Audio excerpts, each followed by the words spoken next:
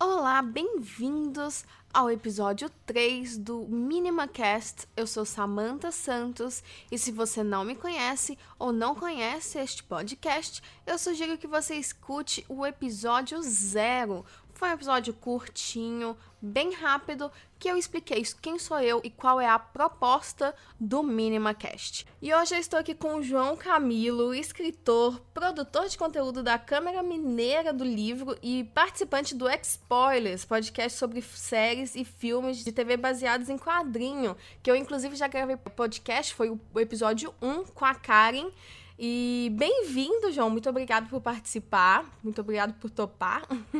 Obrigado, Samantha. Eu que agradeço o convite de você. Quando eu convidei, né, eu tava conversando com o João, eu tô falando de minimalismo, e aí ele me falou que ele conhece um pouco de minimalismo, mas pratica o minimalismo na escrita, não é isso que você falou, João? Porque, como eu disse, eu sou escritor e o minimalismo, geralmente ele é um movimento ligado a artes plásticas, design, alguma coisa desse tipo. Mas na escrita ele teve alguns autores, alguns momentos em que o pessoal considera a escrita minimalista. Então ela gera os mini contos que são contos de 2, 3 linhas criados por um guatemalteco lá chamado Augusto Monterroso, mas que já tinha outros artistas antes. E eu sou principalmente escritor de conto. E no conto você tem por prática, nem todos são assim, mas você tem por prática tentar tirar o máximo com a menor quantidade possível de informação, de palavras, né? Porque você não está criando uma novela, o conto tem que ser pequeno. Então, desde que o Edgar Allan Poe meio que definiu as práticas do conto moderno, porque, claro, contos já existem desde que antes da escrita, né?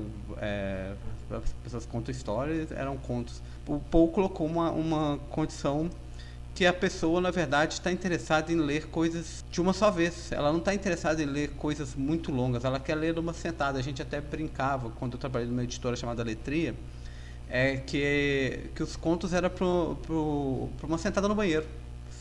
Você sabe que é um conto porque é o tempo que você vai no banheiro dar uma lida.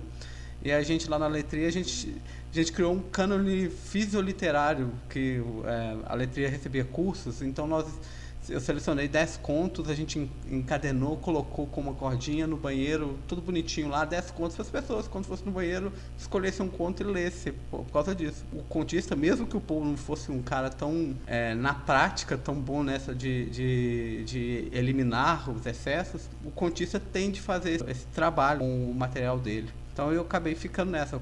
Eu trabalho muito com textos de 2, 3 páginas no máximo. Você começou a escrever já com contos ou você escrevia diferente antes? Não, o que acontece quando a gente começa, todo escritor que está começando, ele acha que vai fazer uma novela encher de capítulos, né? Vou escrever um livro é fácil. Então você começa lá a escrever, mas você não sabe como fazer.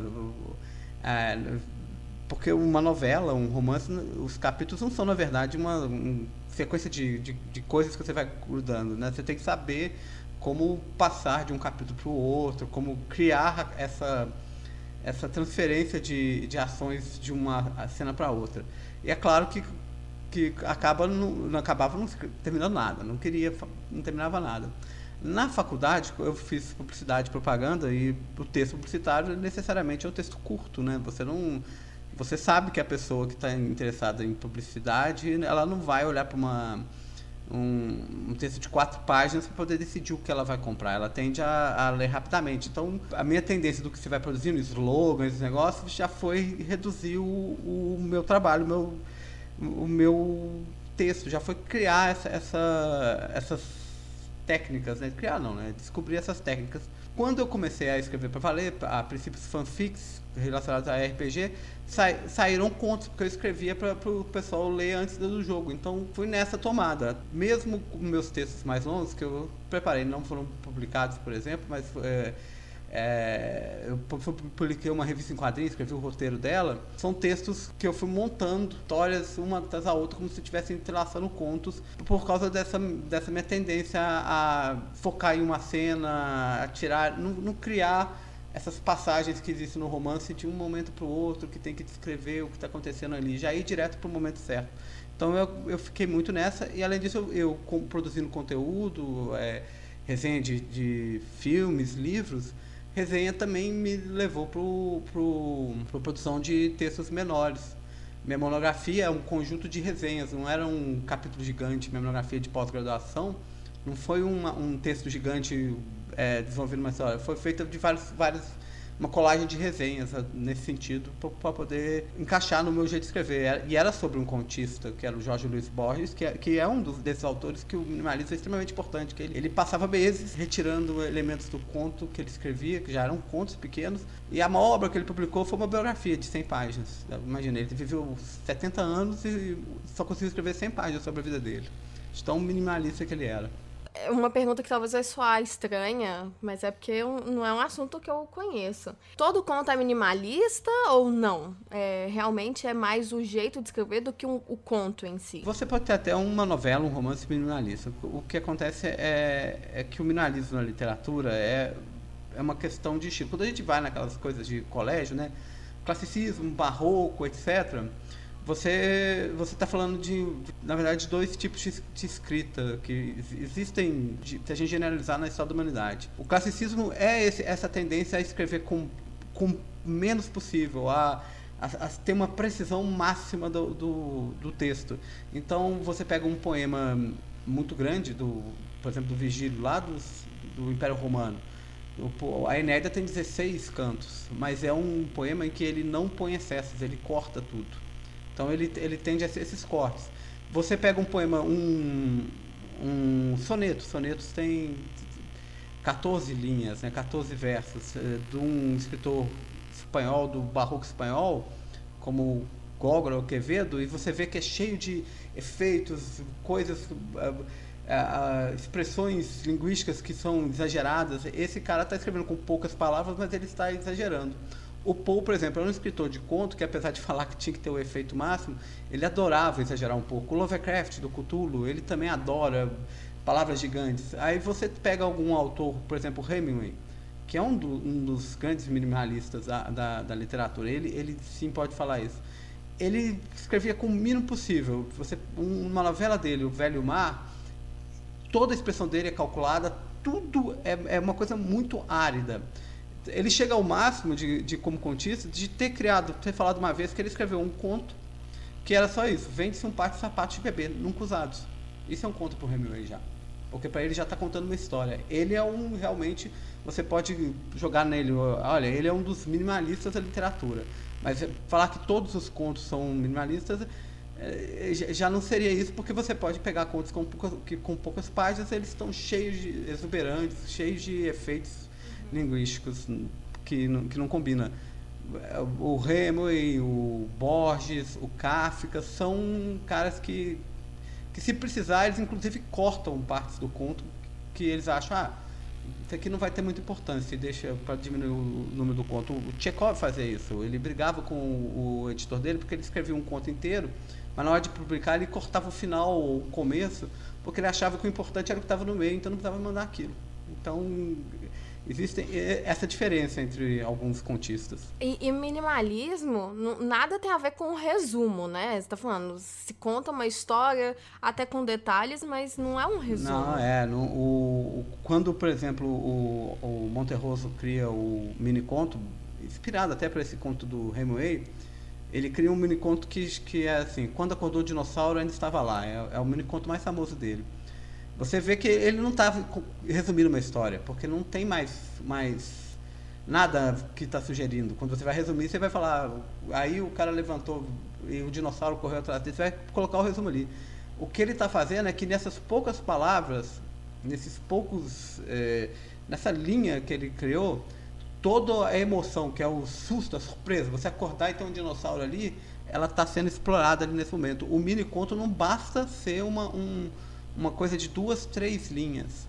ele tem de ser um negócio que naquelas 2, 3 linhas, ela já puxa toda uma emoção, já causa um impacto suficiente na história.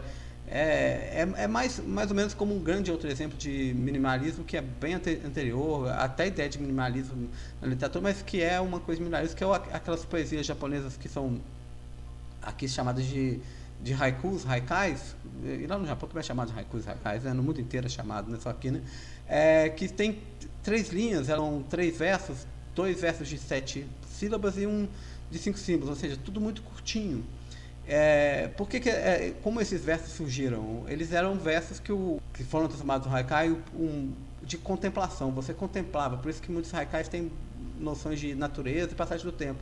E o resultado dessa contemplação você tentava colocar naqueles 3 versos. Você tem que ter muita coisa falando nesse haikai com esse pouquinho. Não adianta ser uma coisa pequena. Há um haikai muito famoso de um japonês, Matsu Basho. É muito famoso porque uma vez eu peguei um livro de estudo desse haikai e os caras colocaram as traduções em português desse único haikai, dava 2 páginas de tradução, de tantas versões diferentes que esse haikai conseguiu produzir. Uma era até muito engraçada, que o haikai é mais ou menos assim, superfície da lagoa, salta a rã, barulho da água. Então nesse haikai está falando toda a plasticidade da superfície de uma lagoa, né, de uma poça d'água, aquela coisa mais tranquila, e de repente o movimento da rã e a água espalhando, está dando essa ideia, né? Tem uma tradução aqui que em vez de escrever som da água, o cara só escreveu splosh, que é uma ideia muito legal, assim, né, de pensar a língua, porque a gente tem que lembrar que a língua japonesa é bem diferente da nossa, né? Então, na língua japonesa, o splosh é a melhor tradução, apesar de ele não ser uma tradução que a gente vai usar, do que o próprio som da água, né? Porque ele dá o onomatopeia. Então, os haikais, assim como os mini-contos, eles têm que ter muita coisa em pouquinho espaço. Não basta falar somente assim, o sol está brilhando. Não diz nada, tem que dizer alguma coisa. A gente vê que em várias maneiras de usar o minimalismo, ele normalmente vem como um facilitador. Então, por exemplo, quem usa minimalismo em roupas, você normalmente tem poucas roupas, poucas opções, isso te facilita a vida. Você, né, não tem que perder tempo escolhendo e pensando muito sobre isso. Ou uma decoração minimalista, você não tem tantos objetos pela casa, você não tem que se preocupar tanto com limpeza, no sentido de não toma tanto tempo, e por aí vai. Você acha que na escrita, né, isso acontece? Facilita a escrita ou não? Totalmente depende da pessoa que está escrevendo. Não, é uma questão mesmo de estilo. Você pode... o minimalismo prático, na prática, como você está citando aí, de que você tem pouco espaço em casa, você tem pouco recurso, você tem que otimizar o seu espaço de vida, né, no dia a dia. Na prática da escrita, se você tentar tirar o máximo, assim, a gente sabe que as pessoas têm. As redes sociais, elas tendem a reduzir pontuação, expressões, as palavras, né, as abreviações, são todas, nesse sentido, o minimalismo prático do negócio, não é um minimalismo do ponto de vista estético, né? Você pega o Twitter, você é obrigado a enfiar naquela informação, naquele pouquinho de texto. Então, na prática, a gente vê que funciona. A prática a gente vê que existe. A gente sabe que tem gente que tenta trabalhar esse limite de uma maneira estética. Eu acho que até hoje não vi, né, ninguém que conseguisse traduzir isso muito bem. Eu acho que gera problemas de comunicação, porque você acaba abdicando de certa pessoalidade, interpessoalidade, já que você está comunicando com outros. Uma coisa é para você colocar ali na sua agenda de compra de supermercado, você colocar um A e o Z e você saber que é arroz. Outra coisa é você colocar isso para uma pessoa e ela não identificar aqueles hábitos de conversa que nós estamos acostumados, mesmo escrita. Então, muitas vezes a conversa fica seca e o relacionamento, eu acho que uma das razões do relacionamento das redes sociais ser tão abrasiva, como a gente vê hoje em dia no mundo, né? A briga, a discussão está muito relacionada às redes sociais, discussão política, etc., o radicalismo, né, é por causa disso. A eliminação de tudo por uma tentativa de informação está eliminando, inclusive, os rituais linguísticos que a gente tem para poder acomodar o ouvinte, o interlocutor que você tem. Tipo, você não começou aqui conversando, falando assim, João, não, você falou bom dia, oi, tudo bem. Isso tudo não é para acaso, é uma maneira da gente preparar o interlocutor para um tipo de conversa. Se você já chega direto, grava, o interlocutor não relaxa. Então eu acho que o minimalismo na comunicação, ele não funciona, não pode ser, na linguagem, não pode ser tratado da mesma forma que a gente olhar assim, poxa, eu tenho 3 gavetas, não adianta eu ter 48 pares de sapato para guardar, que não vai caber. Então vamos ser práticos, vamos ser arrumados. Eu acho que existem desenvolvimentos, trocas que a gente precisa, e a literatura precisa dela também, porque eu escrevo, eu gosto na minha prática do texto curto, mas eu também me interesso, também gosto do texto que tem os efeitos mais elaborados, textos longos, não abdico deles. Uhum.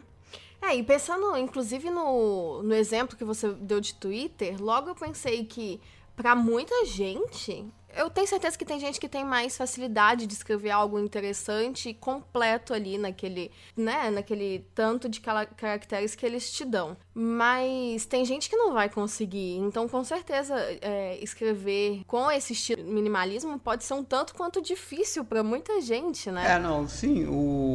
Há um outro escritor que diz que o difícil não é o escrever, é o não escrever. Que é o Robert Louis Stevenson, um escocês. Ou seja, o que ele está falando é que é difícil você escolher o que você não vai colocar, porque colocar é fácil demais. Enfiar a palavra é fácil. Saber o que você tem que tirar para poder ficar perfeito do seu texto é que é complicado. Já é difícil, a gente está falando, normalmente escrever bem não é um negócio que todo mundo consegue fazer. Imagina então com uma limitação como é a do Twitter. Tem, claro, gente que domina aquilo muito bem, porque sempre existiu pessoas que são capazes de bordões fáceis, de textos diretos. Mas esse tipo de texto não funciona para tudo, né? Você não consegue exprimir tão facilmente coisas emocionais assim, com poucas palavras. Você precisa de um pouco mais para desenvolver, mas você pode tirar uma ironia, com o Twitter, fácil. Gozar a cara de alguém é muito fácil em uma linha. Agora, acomodar, dialogar, ouvir, desenvolver empatia é outra coisa, é outro tipo de texto. É realmente muito difícil. Não pode olhar para o pessoal do Twitter que está usando todo dia com prática do Twitter e achar que eles estão dominando a linguagem de tal forma que estão conseguindo aproveitar aquilo também ao máximo. Sim. E nos contos minimalistas, então, como você disse que você escreve, a ideia no fim é essa, é você, só reforçando, é você conseguir contar de uma maneira mais, não sei se a palavra é simples, você me corrija, mas de maneira mais simples, mas contar uma história inteira, dando contexto, sentimento e tudo que faz sentido naquela história. É isso, então. A palavra simples, ela funcionaria no sentido de contrariar a complexo, né? Complexidade é o quê? Aumentar o número de componentes de algo, né? Se a gente pensar nesse sentido, a simplicidade é realmente a ideia do conto minimalista, mas ela investe numa complexidade de relações de ideias, do que você pode pensar. Porque, é claro, toda literatura ela não pode ser julgada pelo literal, né? Ela não pode ser julgada pelo que está ali na página. Você tem que procurar o desencadeamento de ideias que aquele texto provoca, tanto de parte do leitor quanto de parte do escritor que está passando aquele texto. Quando você olha um conto minimalista, uma linha, 2 linhas, 3 linhas, ou um conto minimalista de mais páginas, você não pode olhar, tem pouco, então isso não vale como uma grande obra. É muito comum o pessoal achar que as grandes obras são só as novelas romances, 200, 300 páginas, né? Mas não é assim.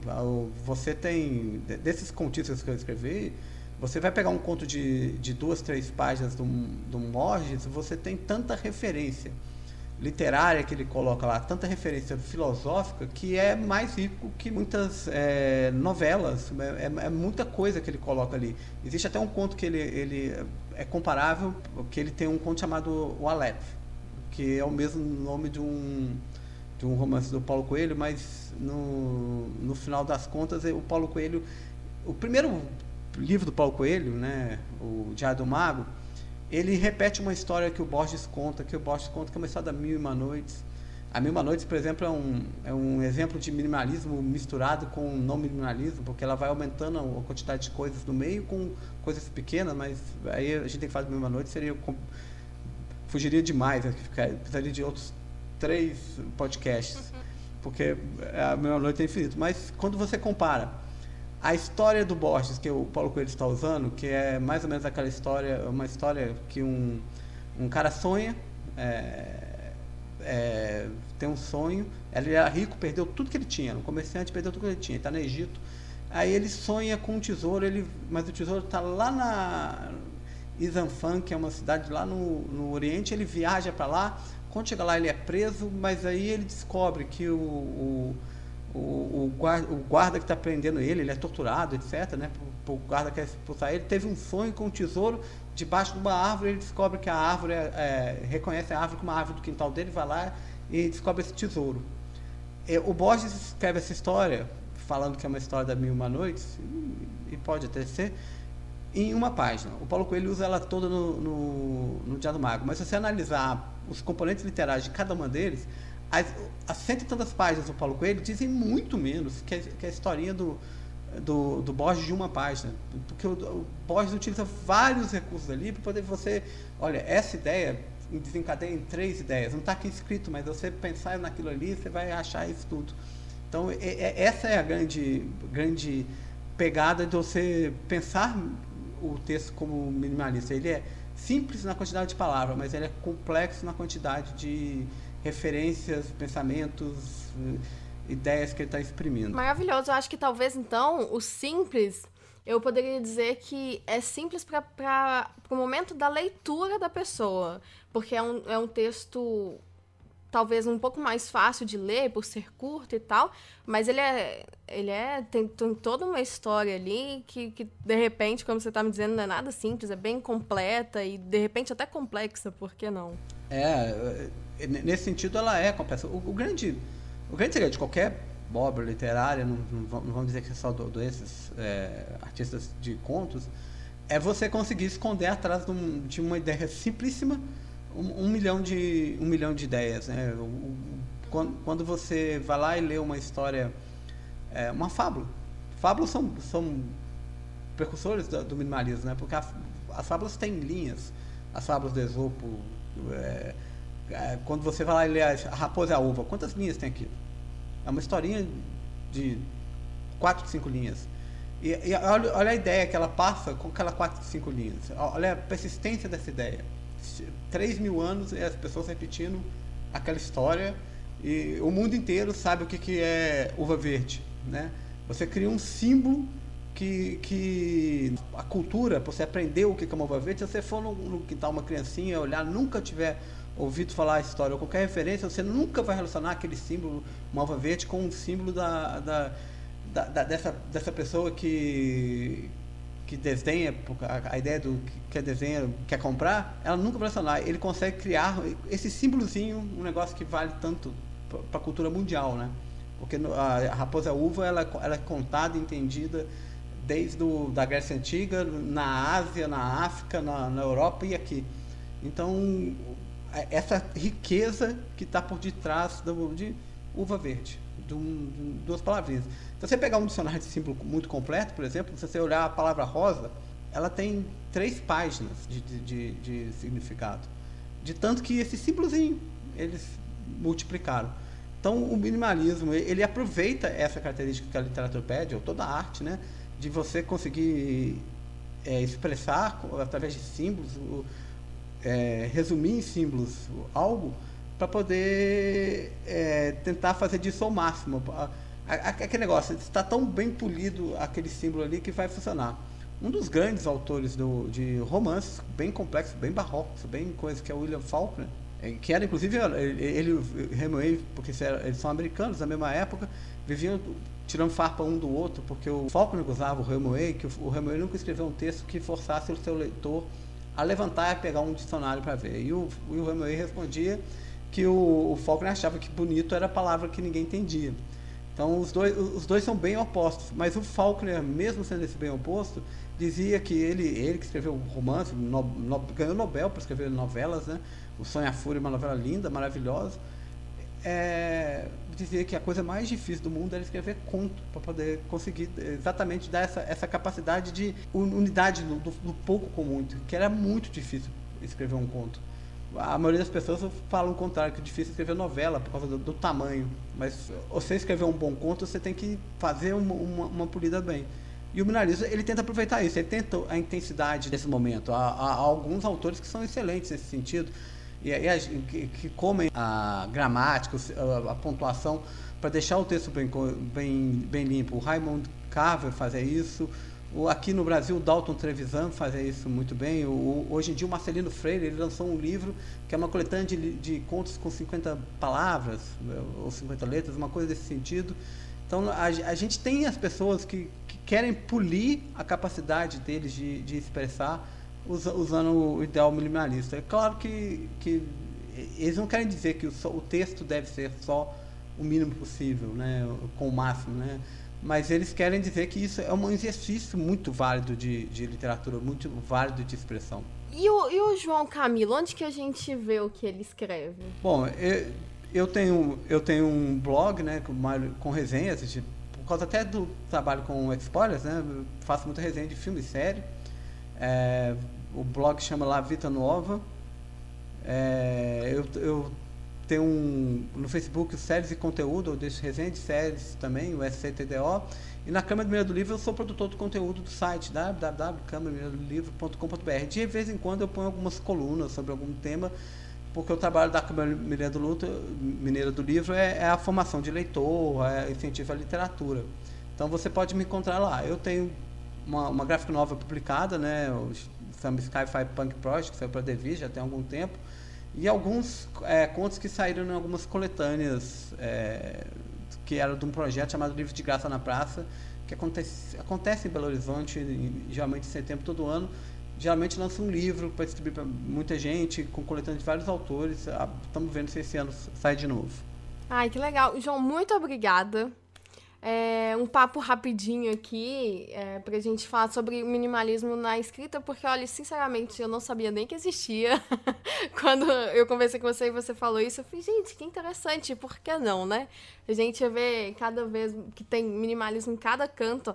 A Renunes, que eu conversei com ela falou que minimalismo a gente traz até pra vida, pra amigos, assim, pra despachar o que não é bom.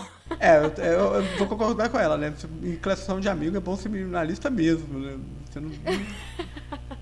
Existe um princípio filosófico que é de um filósofo holandês, William de Ockham, que é a lâmina de Ockham, né? Que é o princípio da parcimônia. Nunca incluir numa ideia elementos desnecessários. Então você tem que sempre cortar. Isso, por exemplo, na ciência é extremamente relevante, porque você vai eliminando o que é desnecessário para chegar na objetividade máxima, né? Ele está falando isso, eu acho que aplica vários elementos da vida a esse princípio da parcimônia, o que é desnecessário, o que é excessivo, você pode ir tirando fora, assim, que ajuda muito. Com certeza. Muito obrigada pela sua participação. Espero que você tenha gostado do bate-papo. Espero que eu sei que tenha gostado. Obrigado pelo convite mais uma vez. Gostei demais. Muito obrigada. E é isso, pessoal. A gente se vê então semana que vem, na quinta-feira, para o 4º episódio do MinimaCast. Um beijo, até lá. Tchau.